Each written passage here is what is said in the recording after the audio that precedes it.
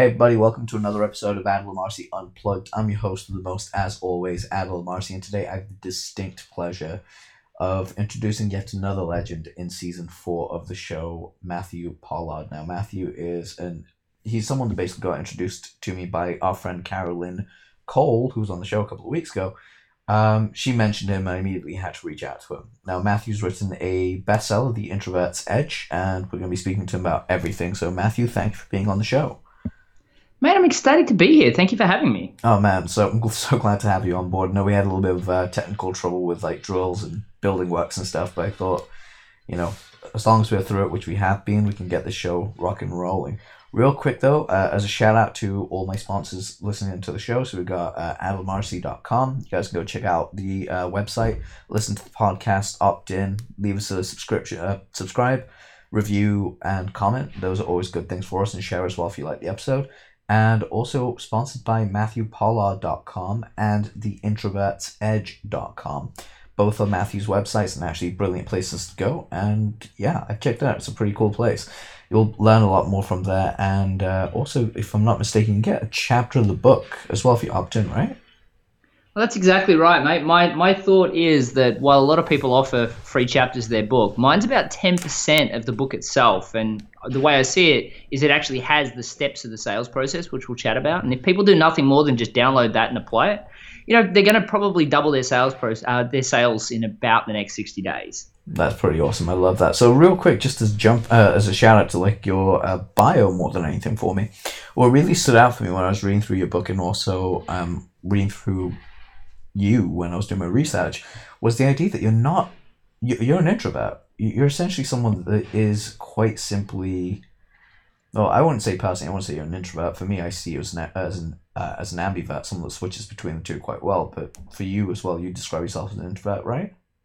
Yeah, definitely. I mean, one of the things that I've always taken as a point of contention with the whole introvert, extrovert, ambivert discussion is that for me, I think that there is introvert and extrovert. I think the people that consider themselves ambiverts, learned extroverts, recovering introverts, however you want to put it, these people are actually introverts that have learned the skill sets to be successful in extroverted forums. What I mean by that is that I have been absolutely shocked since I launched the book and started a podcast called The Introvert's Edge off the back of it, where I've interviewed highly successful introverts at just how many highly successful introverts I had projected upon them being extroverted people. People like Jamie Masters, the number 3 podcaster in the world. I interviewed her and she told me about this rash she used to get.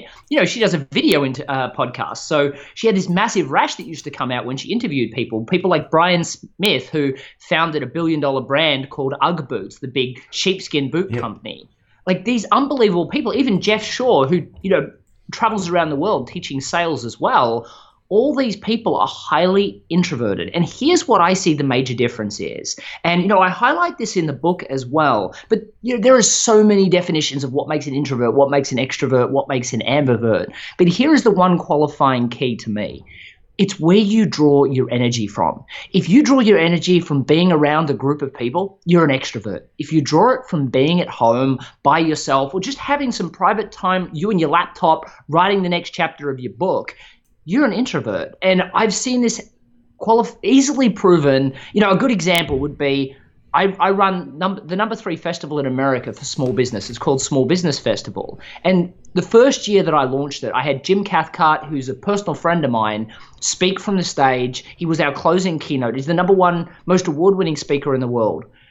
I'd been speaking from the stage all day. He'd been speaking and around the stage all day. At the end of it, he was pumped and wanted to go down Rainy Street and see the live, Austin's the live music capital of the world. Go and see a bunch of live music. I was exhausted. I wanted to go into a quiet room, switch off all the lights except for the TV and zone out. So that's the real qualifying difference.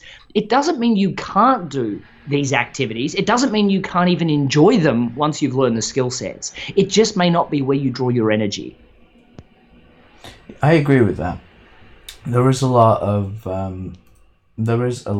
of misconceptions around that I find in particular. And the only reason I use the word ambivert is because there are a few rare individuals that kind of walk that line. And I say few because I actually genuinely do love being around people. I would say I'm an extrovert by nature. One of my best friends, though, however, you see them outside, and I've known them since we were kids. They tend to be that type of person, an extrovert on the outside, and I thought they were a learned extrovert because I knew them when we were kids. But no, when they're on their own, they recharge, they love to relax. But if you say to them, hey, do you want to go out tonight? Their first words are, yeah, let's go. They wouldn't even care. They're just like, they want to be out the door. While they're there, if you sit, and they'll stay there for about an hour, 2-3 hours, get what they want done. They'll be like, all right, I'm going home. What are you doing? Just want to go relax. Go chill out by themselves for hours on end. So a few of them do exist from time to time from what I've seen. Now, what's really interesting to me is there's a claim, not a claim, there's something you actually did say that is actually very, very true that I've seen over my own career as a salesman, is you'll find introverts sell better for longer than an extrovert, because there's this misconception that selling is all about talking, where in reality, from what I believe it is, it's more about listening, and no one does that better than an introvert. And that's something that you actually do get into, if I remember correctly, is the idea of asking the right questions in order to get in order to have your ideal prospect give you the information you need in order to move the sale forward. Correct? Well, exactly right. I mean, one of the biggest hurdles, I think, for an extroverted salesperson is the ability to ask great questions and then to actually listen to the answers. And more than just listen to the answers, but empathize with the person specifically. One of the biggest things that I kind of put out there is both introverts and extroverts have their advantages and their disadvantages. For an extrovert, it's the ability to actively listen. And it's their ability to resonate emotionally with what's being told to them. Their emotional intelligence is sometimes a little bit less. Now, both of these things are trainable skills. As a matter of fact, there's books out that teach emotional intelligence. There's books out that teach empathy, which is another thing that extroverts sometimes struggle with. And there's, huge amounts of books out there that talk about active listening. As a matter of fact, I've got a whole podcast on my other podcast called Better Business Coach that teaches business coaches how to actively listen. However, that's the troubles that extroverts have. Introverts, on the other hand, have the trouble of actually approaching the conversation, building rapport. The difference is that an extrovert believes that they can sell, knows that they can sell, and sees these as skill sets they just need to get better at. An introvert, on the other hand, believes that they have to have the gift of the gab, believes that's an unlearnable skill, so therefore never gets to really utilize the powers that they truly have. Now, the reason why I put out there that introverts actually outsell extroverts hands down is because here's the thing that I found. An extrovert's ability to sell is constantly based on their mood. So they're having a great day, they'll sell more. They make a sale, the chances of them making the next sale are highly likely. But then they have a fight with their partner, their family member, their friend, their boss at work. All of a sudden, their sales will plummet. And, they could have a bad conversation with a customer, and their sales will plummet for not just the day, but sometimes weeks to months on end. On the other side, you've got the introvert. Now, the introvert has a whole different process to selling. It's not based on their mood. They actually have to go to a sales system and utilize that. Now, while at the start, they're disadvantaged, once they've learned the sales system, which takes a little bit more work, once they have a structure for what they say, when they say it, how they say it, it doesn't matter whether they're having a great day, a bad day, they just follow the process. The good thing with that is that delivers predictable long-term results. So while an extrovert may outsell an introvert on the occasional day, or maybe even the occasional week, over the long term, an introvert will beat a extroverted salesperson hands down. And to qualify that, not all introverts, but the introverts that have a systemized process. I mean, Brian Tracy years ago wrote that the top 10% of all sales performers have a planned presentation. And yet, the introverts still believe in going off the cuff, and if they don't succeed, they have to have the gift of the gab. And that's what I'm trying to say in the book. It's that sales is a process, and the whole focus of the book is, for an introvert, learning sales can be uncomfortable. So the book is written as a series of stories. It's written more like a novel, and the goal is that you get to laugh out loud as these real people, and these are all real people in the stories in the book, learn the sales process and transform their lives. That's amazing. See, I love that because I agree with you entirely. when I was doing door-to-door sales all those years ago, I'd find that if I had a really bad morning, I'd plummet and donut literally for about 2-3 weeks at a time, and it would be over the littlest minutest things. But when I was having a really good day where I'd sell one, I'd come out as the top salesman of the day. It was always one of those things, like how I felt. Now, I actually have a really great a great story of a person. This isn't in the book, but there's a person that when I first learned how to sell, and for people that don't know my backstory, I kind of fell into sales by really, I definitely didn't want to be in sales. As an introvert, I had a reading speed of a sixth grader in late high school. I had no idea what I wanted to do. I took a job at a real estate agent, but not a job selling from the front, a guy in the back office doing data entry, trying to find myself for the year. And just before Christmas, I got told by my employer that the company was shutting down, and I was getting laid off. And I then had to find a job on the quick. It was Christmas in Australia, which is our summer break as well. We go on holidays from the 20th of December to the 15th to 20th of January. There's no jobs to be had. And the only place I could get work was commission-only sales. My manager used to have this saying, throw mud up against the wall and see what sticks, which sounds like a cool saying until you're the mud, right? Yep. But the reason why they're saying that is what they're looking for is the extroverted people that can just stand up on their own in their own right and go out and sell. Now, for me, that wasn't going to work. Now, after 5 days of product training, I got thrown on this road and I got told to go and sell. And, I was about to walk into the first business and realized that nobody actually had taught me what to say when I walked in the door. No one had taught me how to sell. So it was 93 doors before my first sale. That's 93 doors of rejection, 93 doors of getting told to go and get a real job before I made my first sale. And, I remember walking out, I was absolutely ecstatic. I'd made about $70 for about 45 seconds. And then I had this realization, I got to do this again tomorrow, right? So that was not okay with me. I mean, I'm not going to spend a year doing this, but then my father worked 80 hours a week, breaking his back to support us. I wasn't going to go and tell him that I'm going to quit on my first day either. Now, learning from a Brian Tracy or a Zig Ziglar book just wasn't really a solution for me. I had a reading speed of a sixth grader. It was going to take me over a year to read that book, let alone apply it. But I learned how to sell utilizing YouTube videos. And I taught myself the process of selling, and I taught myself how to be successful. Well, long story short, I got promoted about 7 times within this organization, but about 3 or 4 times, about the 3rd time I got promoted, I became a sales manager, and I was in charge of this group of salespeople. And while I'd normally been in charge of just the introverted people, because, I became the #1 salesperson in the largest sales and marketing company in the Southern Hemisphere. And of course, being an introvert, they were like, great, you can teach all our other introverts. And I had all these introverts outselling the extroverts. But then they put me in charge of the extroverts too. And I'm like, what am I going to do with these people?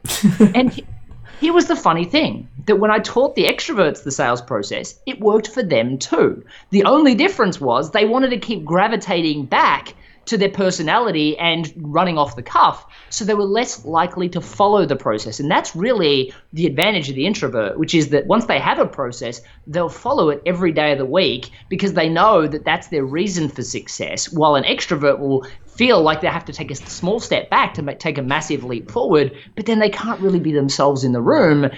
Even though the sales are higher, they're not feeling like they're really selling their way. So they gravitate back to their mood or their sales process that, the ability predominantly is created by their mood, and sales can go up and down. But just going back to what you were saying about your sales going up and down, I had this salesperson, and I won't mention his name, but I'm talking hardcore salesperson. This is the kind of guy that when he got an objection, he'd take a step forward rather than a step back, right? He'd advance on the sale. Every sale was a battle to be won, a foe to be vanquished. Wow. And everything he sold was based on his personality, right? His aggressive, take no prisoners personality. And he was a commission-only salesperson. That never really rattled him. And then he bought a car, and it was his dream car that he bought. And he was so excited. I mean, this guy was earning well over $100,000 a year, and he was 19. I mean, he had every reason to be ecstatic. He bought his dream car, and the payment was a little bit high, but he knew he could cover it. But here's the thing. After 8 weeks, his sales were they were horrible. And I sat down with him, and I'm like, what's the deal? He was so stressed out about his car payment that he couldn't sell on a day-to-day basis. Every single sale, instead of being indifferent and not worrying and going into the battle, right, raring to attack, instead he was like the victim in every sale. And when they didn't, they could see his desperation on his face. Yeah. I ended up having to get him to sell his car, and then as soon as he did, his sales went back up. Now, I don't know about you, but I don't want to be in that world. For me, I think introverts have a massive advantage, and extroverts, if I was in that situation, I'd want a planned presentation too. Because the last thing I want to do is, if I'm having a bad week, maybe my wife's upset with me, or maybe my parents are sick and I've got to pay their medical bills, the last thing I want to do is my ability to earn income plummet. So that's why I'm so focused on making sure that all people, introverted or extroverted, or, regardless, have a planned presentation. But the reason why I love sharing this with introverts is because without a planned presentation, they've got no right or business being in sales generally. They generally are completely, destined to fail. But with the process, wow, they're amazing. Yep. No, I agree with that entirely. There's just a whole thing with... it's the whole idea of running around or taking your time and being focused on what you do. It's really the big thing between the two. Now, you actually kind of took the question I wanted to ask you right out of my mouth, which is how did you get into sales? And you just answered it. So I guess the next thing I really got to ask is, so as far as it goes, what are your favorite 3 movies that you love to go and watch? Favorite 3 movies? Interesting. Okay, so my first favorite movie is actually Braveheart. Braveheart, Gladiator, and The Last Samurai are probably my 3 favorite movies. You'll notice they're all straightforward war movies, but it's funny. They're all stories of the underdog, right? Yep. Which is why I like them. I mean, Gladiator, he was the general of the army, and then he becomes a slave and, saves Rome. Braveheart, he was a guy that was just trying to live a happy life, and next thing you knew, he saved the soul of Scotland, and the guy in The Last Samurai was a military person from America who ended up changing the world in Japan, and all of them are these underdog stories of people that make a substantial difference. And I think the reason why I really resonate with them is I think that when people first get started in life, they have been kind of programmed to chase money. And, I've been there. I was responsible for 5 multi-million-dollar businesses before I turned 30. Didn't necessarily make me happy, but they made me a lot of money. But then as I got closer and closer to my 5th business, I started to realize the more and more I gravitated to things that allowed me to feel like I was really helping people, making a difference in an exponential way. And that's why my book I'm so happy with. I mean, I had a reading speed of a 6th grader in late high school, and now I have a book that's a bestseller on Audible, that's in over 600 Barnes & Noble stores, that's in airport bookstores in Australia. I like to say it's in 5th Avenue all the way to Melbourne, Australia. And it's been endorsed by Harvard, by Princeton, by Neil Patel. This is some kid from Australia that had no right doing any of this stuff, from a little tough neighborhood, that's achieved these massive things and now gets to help so many people.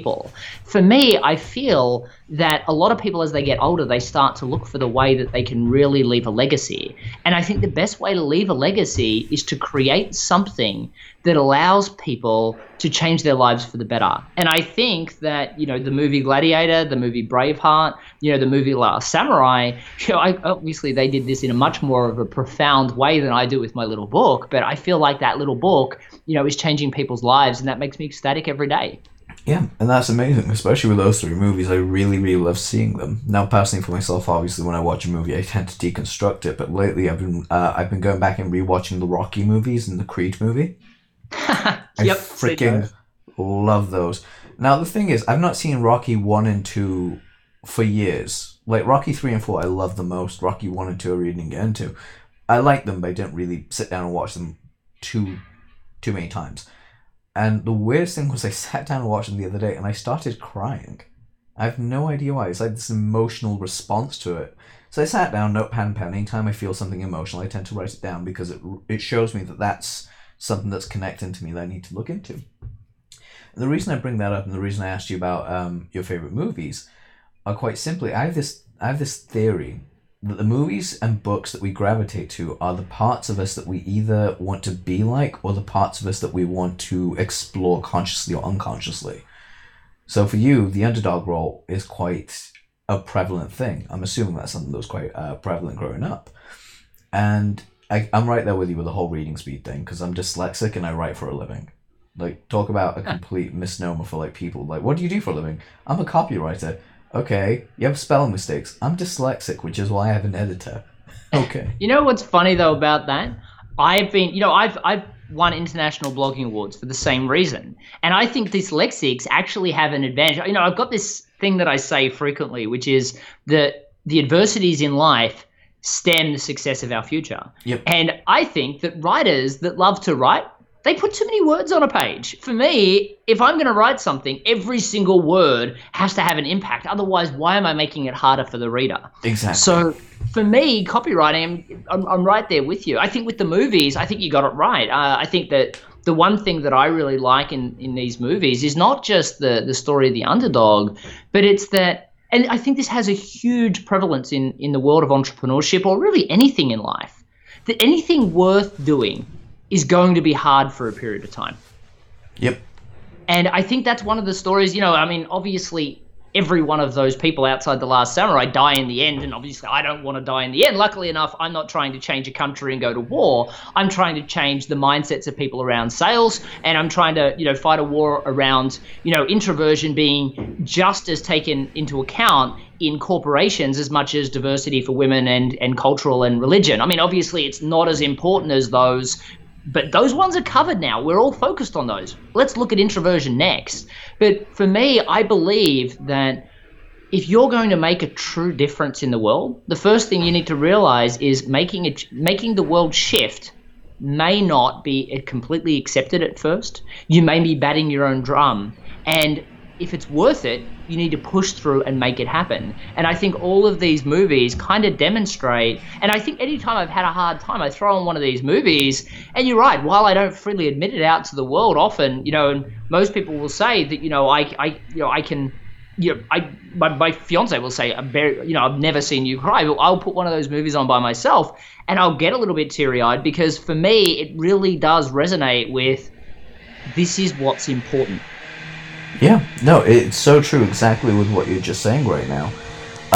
Particularly when it comes down to, sorry if you guys can hear the background there, but we'll try and do as best we can in post. What I was saying was that, like, one of the incredible things that comes out of the understanding of the mind, and something that you said, what was it? Sorry, that was it, yeah. What you said was that basically when you're trying to go out there, you're basically beating to the beat of your own drum. You're marching to the beat of your own drum. You will have three things. There's 3 levels of truth from what we've been told. Number 1, you'll get massive opposition. Then you'll get some support and struggle. And then ultimately it'll be widely accepted as truth. So the first one is like opposition is you called a heretic a liar. Then it's, okay, maybe he's not lying, maybe the stuff's out there that's kind of true, and then finally it's just universally accepted. So if you're going through that phase, I agree with you. Just go through that struggle, because anything that's worth doing in life isn't worth doing easily, if that makes sense. And one of the best examples of this again is Rocky. And again, I'm always going to go back to that movie because, dear Lord, that movie made me cry. Speaking of which Rocky was your favorite? You know, I actually really did like the Creed one at the end, the brand new one. But I think you can't go really wrong with the original. It's funny. I mean, every one of them has this story of it looks like he's not going to do it and then he succeeds. So I think that one of the things that they kind of really nailed with the Rocky stories is that every time you feel, wow, he's not going to pull this off, and then he does. But I think you can't go wrong with the first one. I mean, all of them do amazingly, but I think the first one is the real story of, you know, how he came up from nothing and succeeded and triumphed.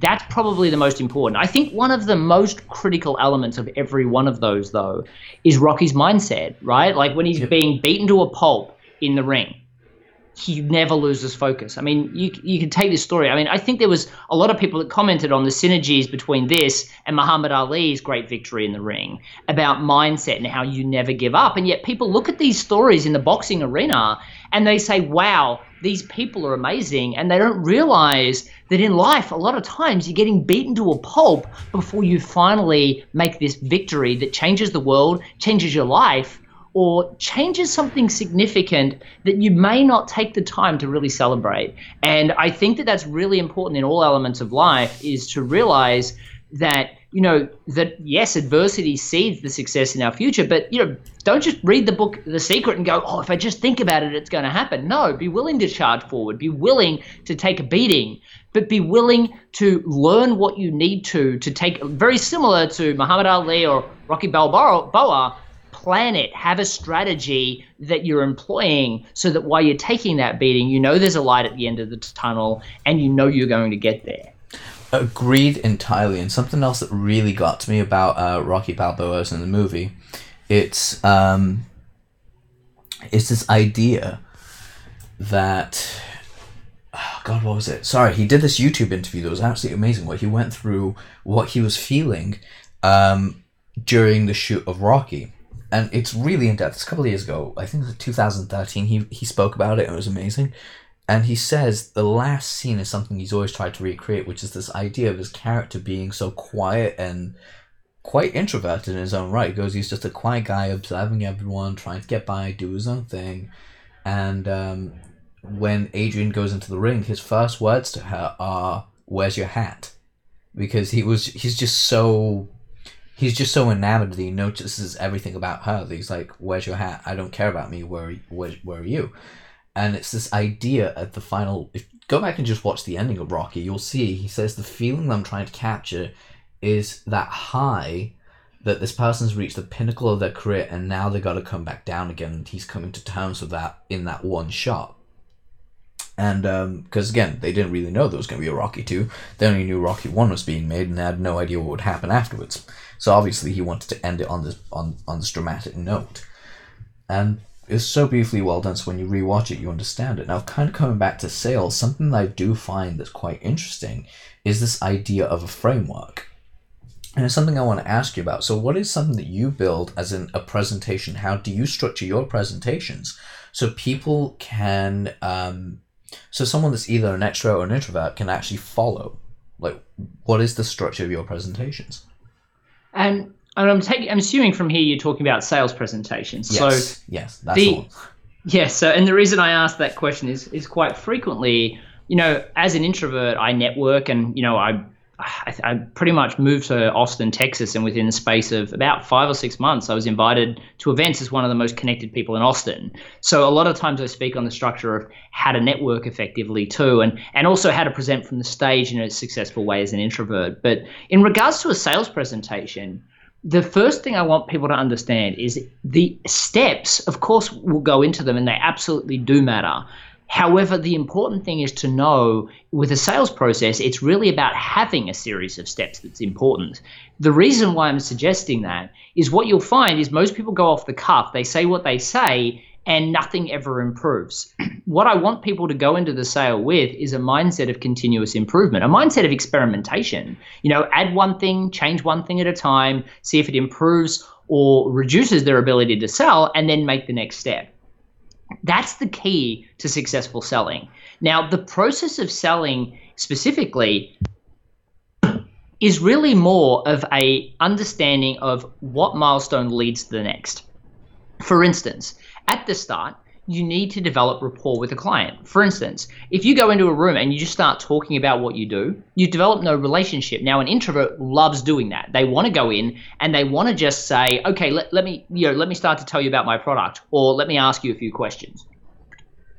The problem with that is, even though an introvert doesn't exactly love developing rapport, the whole concept of rapport is absolutely necessary. So in the book, I teach a few strategies on exactly how to plan rapport generators so you can get through it quickly. Nothing where you go into a room and notice something and strike up a conversation. Introverts are really, really not great at that. So they need to have structured statements that they say that create that rapport. Now, they don't have to do it well, because one of the key elements coming up around that we'll talk about allows you to create much better rapport, and we'll get into that in a second. The next real key focus is, once you've developed that rapport, what you need to do is set an agenda. So many people get straight into the questions or straight into the telling? Well, obviously, if you get into the telling, people are going to see you as a brochure salesperson. They may as well just read online what the product's about and figure it out for themselves. But if people get straight into asking questions, a lot of people are like, well, hang on a second. These are questions that I wouldn't want my competitors to know, and you're just asking me straight off the bat. I don't feel comfortable. It feels like an interrogation. Yeah. So setting an agenda would be something as simple as saying, at this stage, what I would love to do is ask you a few questions about exactly the situation of your business right now, or exactly where you're at right now, so I can best determine what I believe as the best solution for you. So would it be okay if I ask you a few questions so that I make sure that I don't waste any of your time? Now, no one's going to say, no, I'd really prefer you to waste my time. So asking that question and setting the agenda so people have some context for what you're about to ask is the most important key element to leading into questions. Then you want to ask a group of questions, not just off-the-cuff questions that you haven't thought about, but structured questions that lead people to the product and service that you have. Once you've asked great questions, and I always call it, getting the ammo for the sale, because, once they've told you all the problems that they have, it's so easy for you to tell a client exactly why they need your service. But you shouldn't fall victim to that. You never tell a client why they need your service or why your product and service will work for them. What you're supposed to do, or what you need to do, is instead tell a story. So what I always suggest that people do is then tell a story of a person like the customer that had a similar problem, that as a result of the product or service that they're selling had a great result. Now, stories have this a couple of different benefits. The first thing is people remember 22 times more information when embedded into a story. You think about if I was to tell you porridge, chairs, and beds, and ask you to remember that a year from now, you wouldn't remember those items. You wouldn't remember what order they were in.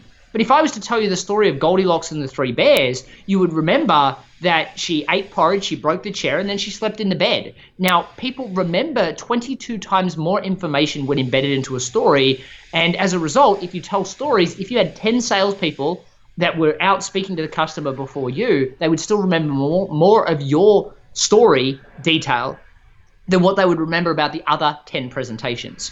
Also, it's scientifically proven, studies out of Princeton, to create a natural resonance between the teller and the listener. As an introvert, this is huge. Basically, it's creating artificial rapport. So since we were the dawn of time, people used to come into town and tell stories, and that's how we developed relationships. So our brain has been trained to see a storyteller as somebody like them, as a friend, and it creates this artificial rapport. And thirdly, it actually short circuits the logical mind. So if I tell you all these reasons for why my product will work for you, I'm speaking to your logical mind, and your logical mind's going, yeah, maybe, maybe not.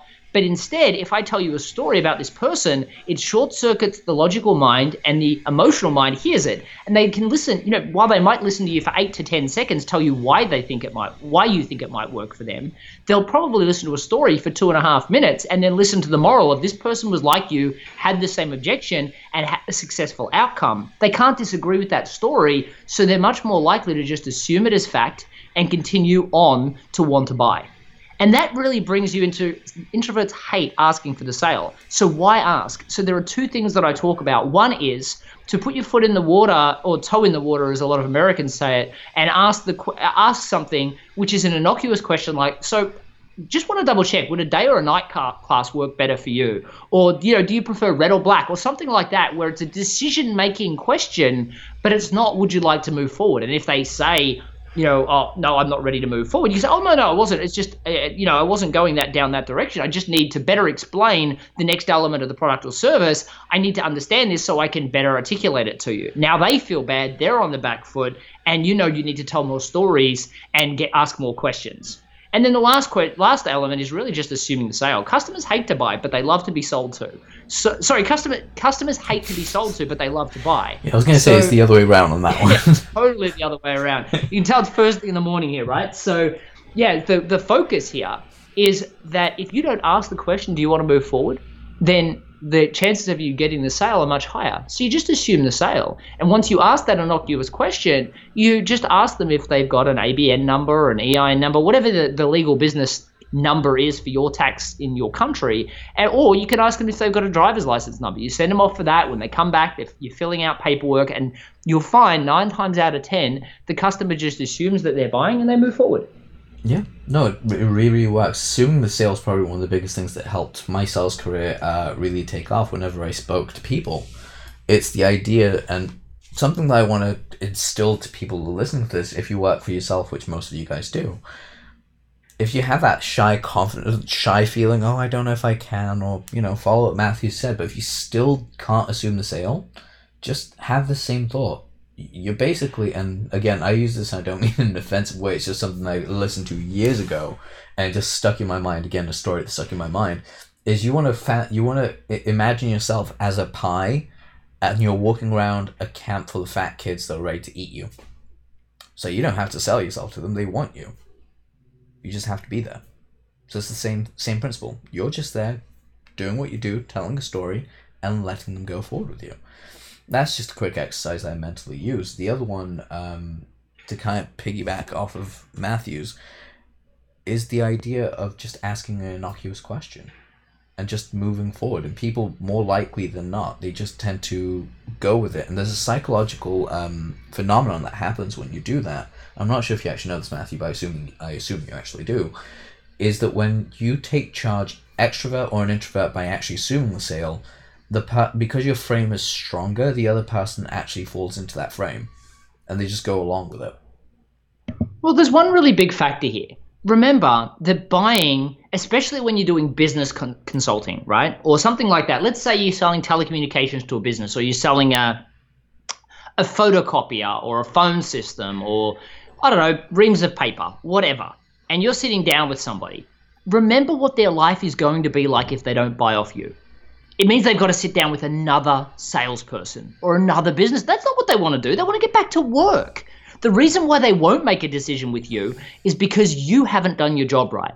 And that means they still need to they still feel like they need to speak to somebody else. So if you do your job right, they want to make the decision quicker. They want to get back to their day job. They don't make money from making purchase decisions. Now, if you've got a meeting selling something that they don't absolutely need, again, they don't have another meeting with another salesperson. But if you get them excited about something, they now have to go out and evaluate a bunch of other solutions to make a decision with you unless you do the sales process right.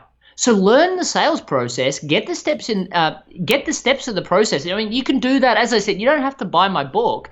Just download the first chapter and just, write those steps that are in the first chapter on a piece of paper, and then go out and record your sales process, or just, write it down, or whatever you're saying with a customer now. Put that into the steps that I suggest in the first chapter. Then you'll notice there's a bunch of stuff that won't fit. Throw that out. That's not helping you sell. Then put in a load of information. Stories are generally what a lot of people have as gaps, but fill in the gaps of the sales process. Do nothing more than that, and you'll double your sales process. You'll double your sales in the next 60 days. But the thing that I really want to make clear to everybody is customers don't want to keep shopping. They want to buy from you. But the psychology is you should never buy from a salesperson on the spot. Now, my book was actually, even though it's helped a huge number of people that are professional salespeople, my book was actually written for the small business owner, because I find that a lot of functional skill service providers or small business owners themselves, the hardest thing for them, I mean, they didn't get into business to be a salesperson. They got into a business to run a business that revolved around them, their family, and their life, not the other way around, or where they could earn a good six-figure income doing what they love. And then they're like, oh gosh, I've got to actually sell. And because it's not something they got into business to do, they steer clear of it. Here's the truth. One is, if you learn a sales process, you get to help more of your ideal people instead of trying to bend yourself to every single client.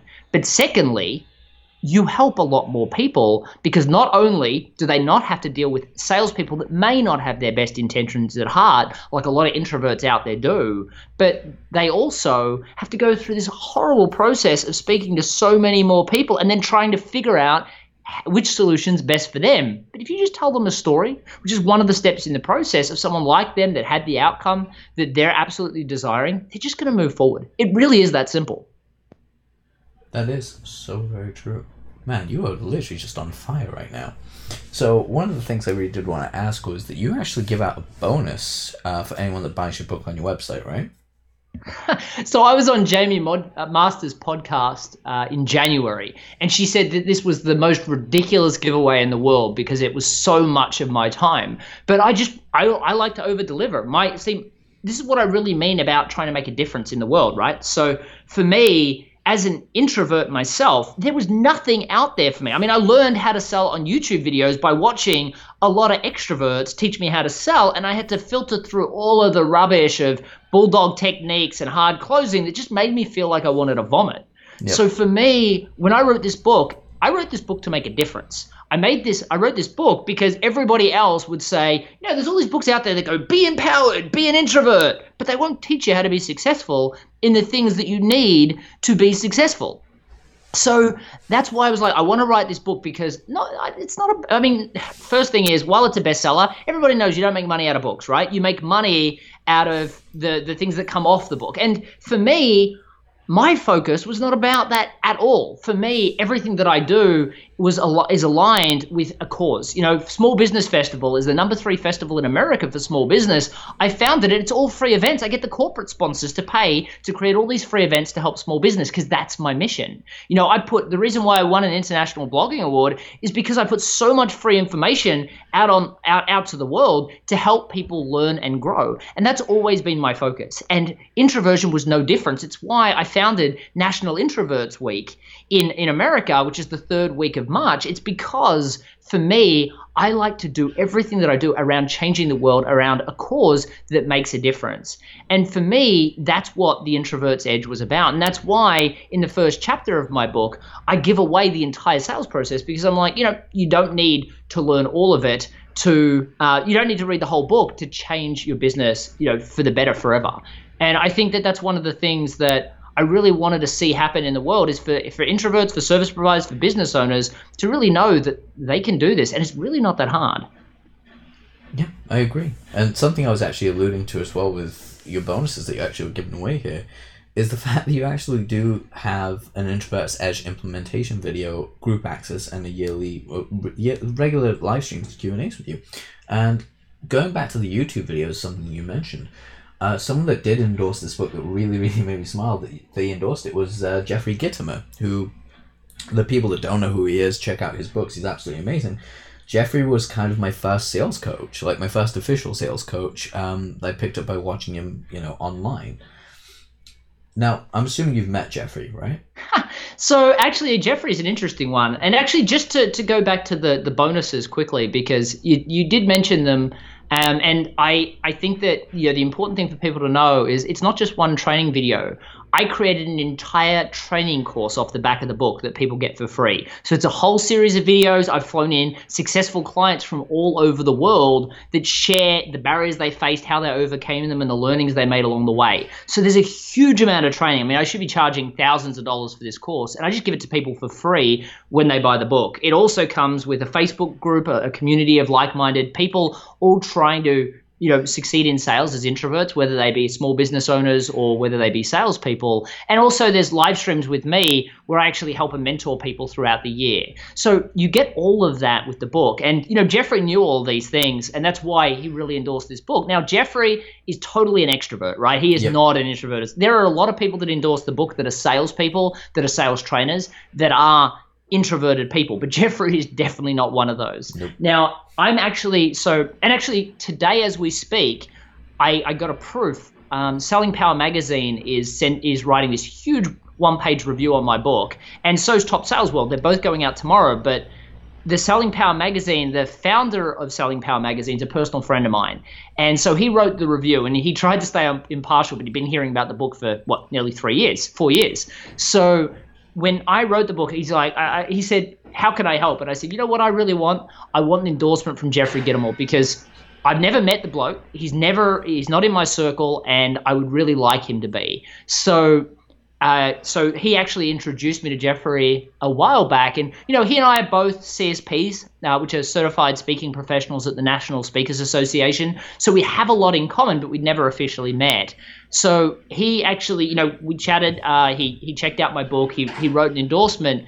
But actually, for the first time, I'll be meeting him. I think it's about 4 or 5 weeks away. He's actually interviewing me for his podcast because he focuses a lot on extroverted sales training and structures, and he really wanted me to come in and offer a conceptual difference to the stuff that he puts on his podcast. So actually, I'm a big fan of Jeffrey and the work that he does. But yeah, I'm really looking forward to being on his podcast and adding value there as well. But yeah, I really am excited that I think one of his book, some Zig Ziglar books and some Brian Tracy books, I would say they're probably some of the best known sales literature out there, and the ones that I would, I've read a lot of those now, and I should say I haven't read them, I've listened to them on Audible. Yep. And Love Audible.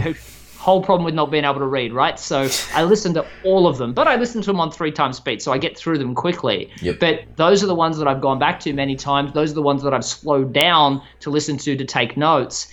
And while for me there's some bulldog techniques in there and there's some hard closing that just don't resonate with me, a lot of the stuff is amazing material. And one of the things I say about my book is, my book's not new stuff. A lot of the stuff in my book is things you will find in their books. The difference is that what I've done is really curated it to create a process that has no bulldog techniques, no hard closing. It's just a natural step-by-step process that leads to a sale. It just happens to lead to more sales than most extroverts could ever achieve. Yeah, and the reason I brought up Jeffrey was because, again, he's an extrovert, and very much he was one of the first few people that actually told me, get a system in place. Start having something in place to track and test your sales to make sure that you know where you're going. And the guy's amazing, so glad that you'll be on his podcast. He's just a great guy, from what I've been told. Now, something I do want to ask is completely left field, and it is more of an idea, because the idea of the show is more or less to show all sides. Now, what do you do outside to kind of relax yourself? Because that's something I noticed is far few entrepreneurs and business owners, they don't really take time away from their work, and when they do, it's like they feel guilty. So what is it that you do that takes time away from work that allows you to explore other avenues of yourself? So that's an interesting question. Now, firstly, I'm a big believer in do what other people won't in the short term so you can live the life that other people can't for the long term. However, there's a line to be drawn there because most entrepreneurs do that for their entire lives. Yep. That sucks. Yep. So the thing for me, I travel a lot. In 2013, I took the entire year off and traveled the entire world. So I spent 3 months in South America, 3 months in the US, 3 months in Europe, and I was actually going to do the Asia leg after that. But, every story ends with a girl, right? So I actually met a girl in the US and ended up back in the US for the next 3 months. And then I went, you know what, like this girl, I'm going to have to move here. So I actually moved to Austin, Texas. And, now we're engaged. We're getting married in September. So thank you, mate. I appreciate it. So yeah, things worked out. But for me, here's the thing that I kind of focus on. I'm all on and for a period of time, and I set myself a deadline. For instance, right now I'm going through a book launch. So my fiance, Brittany, knows that until March 31st, right, that's the specific date deadline. Till March 31st, I am 100% all on. As soon as the March 31st deadline is hit, I'm going back to normal life. And then after that, I'm taking a large period of time off. That's how my world works.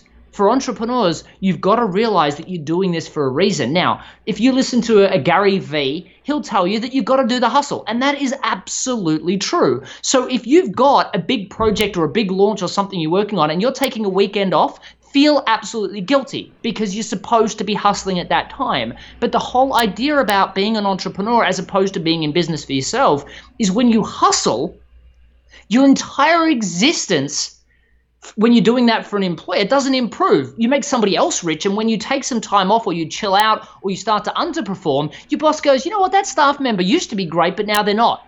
On your bike, no longer employed, and now you've lost your job. So there's no point hustling if you're an employee. However, if you're an entrepreneur, a small business owner, a service provider, the whole point of hustling is so that you can maybe unemploy yourself, maybe do a big promotion so your entire life improves. The great thing about being the boss is you're not going to get fired when you start to shirk a little bit.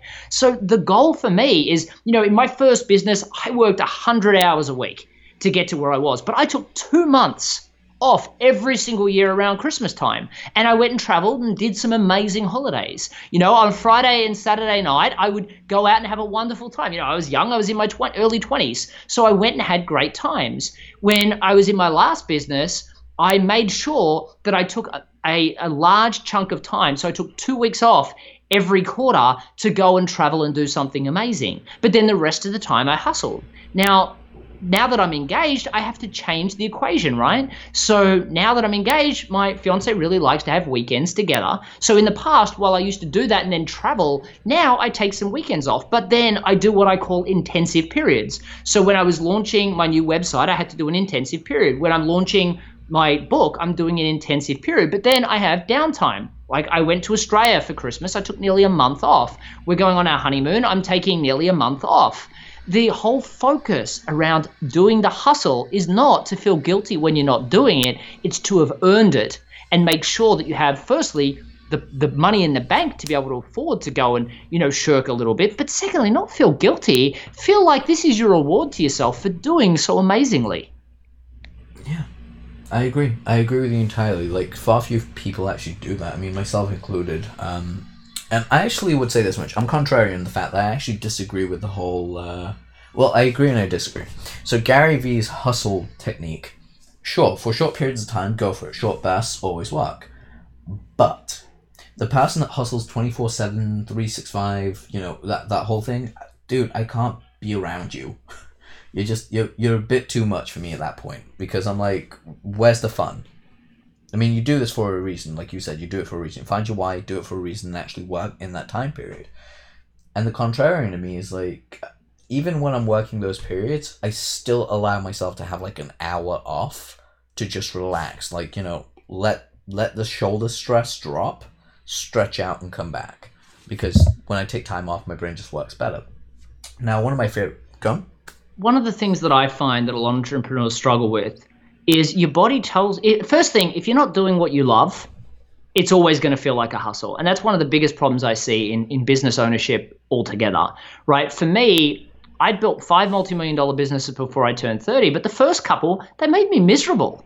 So I always felt like I was hustling. I mean, I was printing money for some of them, but, I was exhausted all the time.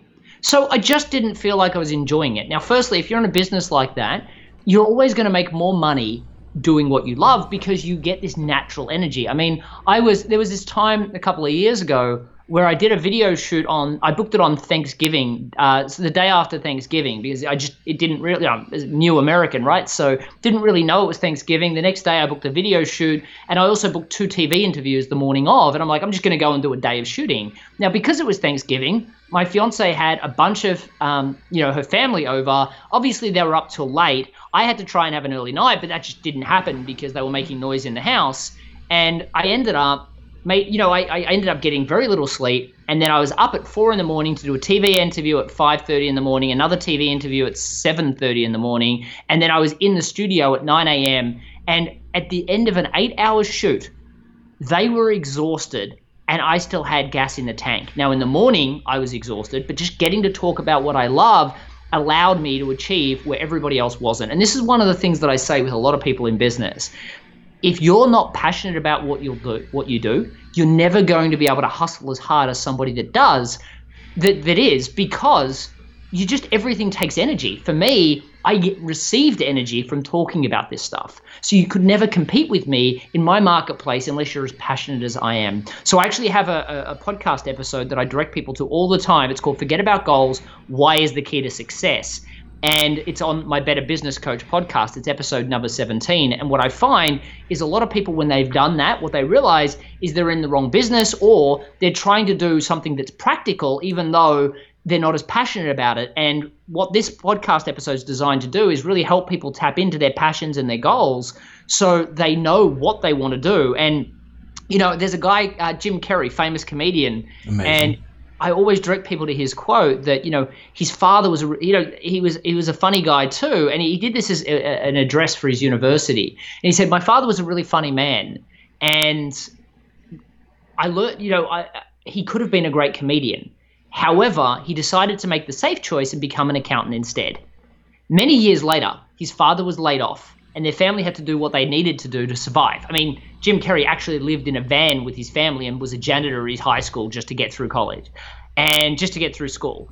And he said, I learned a great deal from my father, but nothing more important than you can fail at what you don't want. So why not take a chance at what you love? Now, I would segue to that and say it's not just about taking a chance at what you love. If you can get over the mindset of thinking you're doing what's practical and focus on what you love, you'll find opportunities to make more money that way that you've never seen before. But you constantly miss the point because you're focusing on all these other things as well. Fear is the biggest driver towards mediocrity. So that's why I really say you've got to focus on doing what you love. But then when you're doing a business that's based around what you love, you will end up hating it if you never give yourself time off. So when I get to a point where I don't want to do what I'm doing at the moment, I just stop. Because for me I love doing what I do. So if there's a point where I don't want to do it, I stop. Because I know if I rest, watch a movie, spend some quality time with Brittany, take some time for me, then a few hours later, my brain's going to be going, you know what? I want to work. Not, oh my God, I'm guilty, I have to. I want to work. That's the difference. See, I love that. That is absolutely brilliant because that is so true. And I can only draw my own personal experience. Like, I hit a wall personally with writing advertising and copy for people a few years ago.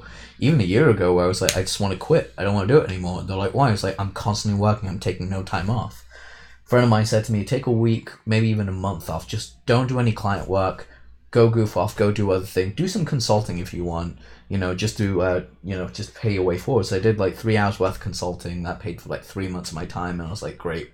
I'm just going to goof off for a month, go travel, go relax, go spend time with family, play the piano, do that kind of thing. A month and a half later, got the bug. A friend of mine just said, hey, I know you're like on hiatus right now, but I can't find anyone else that can actually answer this question. Do you mind? I was like, yeah, sure, go for it. Sends me the sales piece. I rewrite the entire thing in about 8 minutes and send it back to him. And he was like, you're back, aren't you? I was like, what do you mean? He goes, this is probably the best ad piece I've seen you write in the last 2 years. I was like, cool. He goes, that's what you gotta do. Keep taking time off, relax, come back and do what you need to do. And that's so powerful. Now we're heading into one of my favorite parts of the show because we're nearly there. And that is it's my favorite question really, is what are like 3 of your favorite books that you love to read? And here's the stipulation. One has to be a fiction book and and the other 2 can be self-development, business, non-fiction, whatever it is. But one of them has to be a fiction book. What would they be? So firstly, I have only ever read one book, maybe 2 actually read. So I'll answer that. I'll answer that question as well. But Last of the Mohegans was one book that I read for fun, which was it was like pulling teeth, but I got through it in about 2 years. And the other one was a school project, which was Macbeth. Now, of course, when I was studying for my MBA, I had to do a bunch of reading, and that was horrific. But books that I've listened to, it's funny. So I watch a lot of movies. I don't really read a lot of novels. But books that I absolutely love, and this is really kind of what gravitated to me towards writing The Introvert's Edge the way it was written, which is more like a novel, more entertaining, more of a story. I really loved 4 Hour Workweek.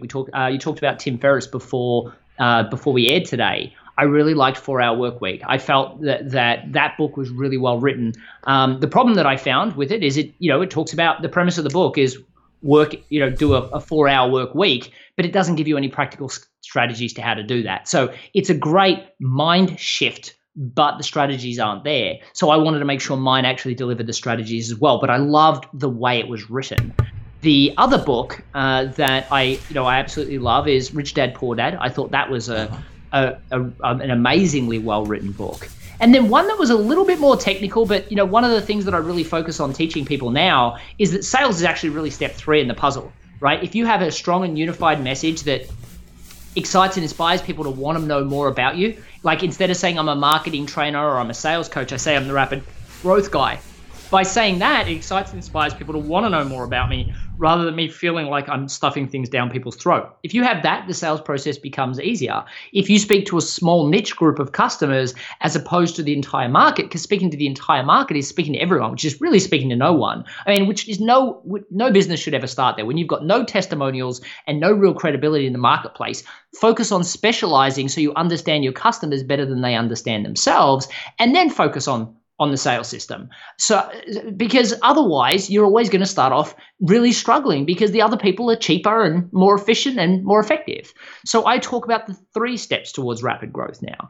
But, for me, it's all around for me, my entire book was around teaching those practical strategies. So when I looked at books, those are really the books that I loved. But then the more technical strategy book, which I was going to mention, was Blue Ocean Strategy, which is actually a really cool book that I read. It's a little bit heavy and talks a lot more about marketing, but I gravitated to that because it's a really great way of thinking. And I think a lot of small businesses should probably check it out. It doesn't really relate to small businesses, but it's a great shift in mindset that, if you get to the last chapter of my book where, the first chapters all talk about the sales process. The last chapter talks about, the second last chapter actually is my ghostwriter coming out from behind the curtain and actually sharing his own personal journey with working with me and how I took him from $12,000 to $300,000 a year.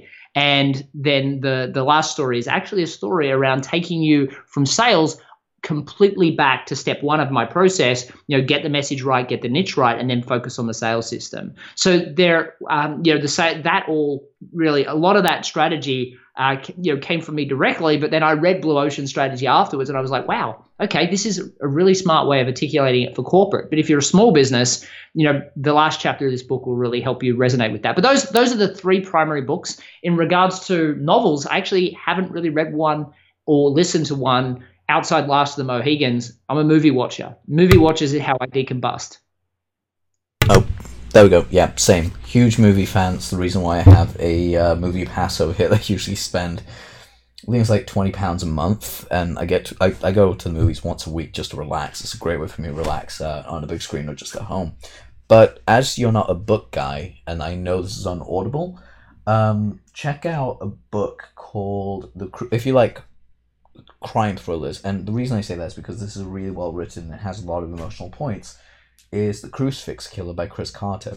Great book, absolutely brilliant, really well written, and when I started reading again, obviously dyslexic takes a long time, I got through his book in 3 days. I gave it to my friend, they got through it in 1, but they were like, I couldn't stop reading. It's such a page turner, you just constantly want to keep reading.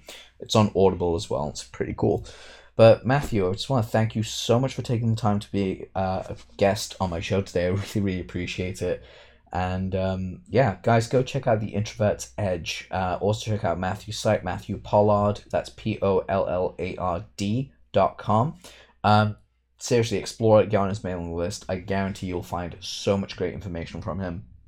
And this guy's just a straight up giver, so he'll give you everything that you need. Just apply it, and I guarantee you will start seeing an increase in sales. Matthew, again, thanks again for being here, buddy. I really, really appreciate it. Right, very happy to be here. Thanks for having me. Brilliant. Guys, take care, and I'll see you on the next episode of Adil Marcy Unplugged.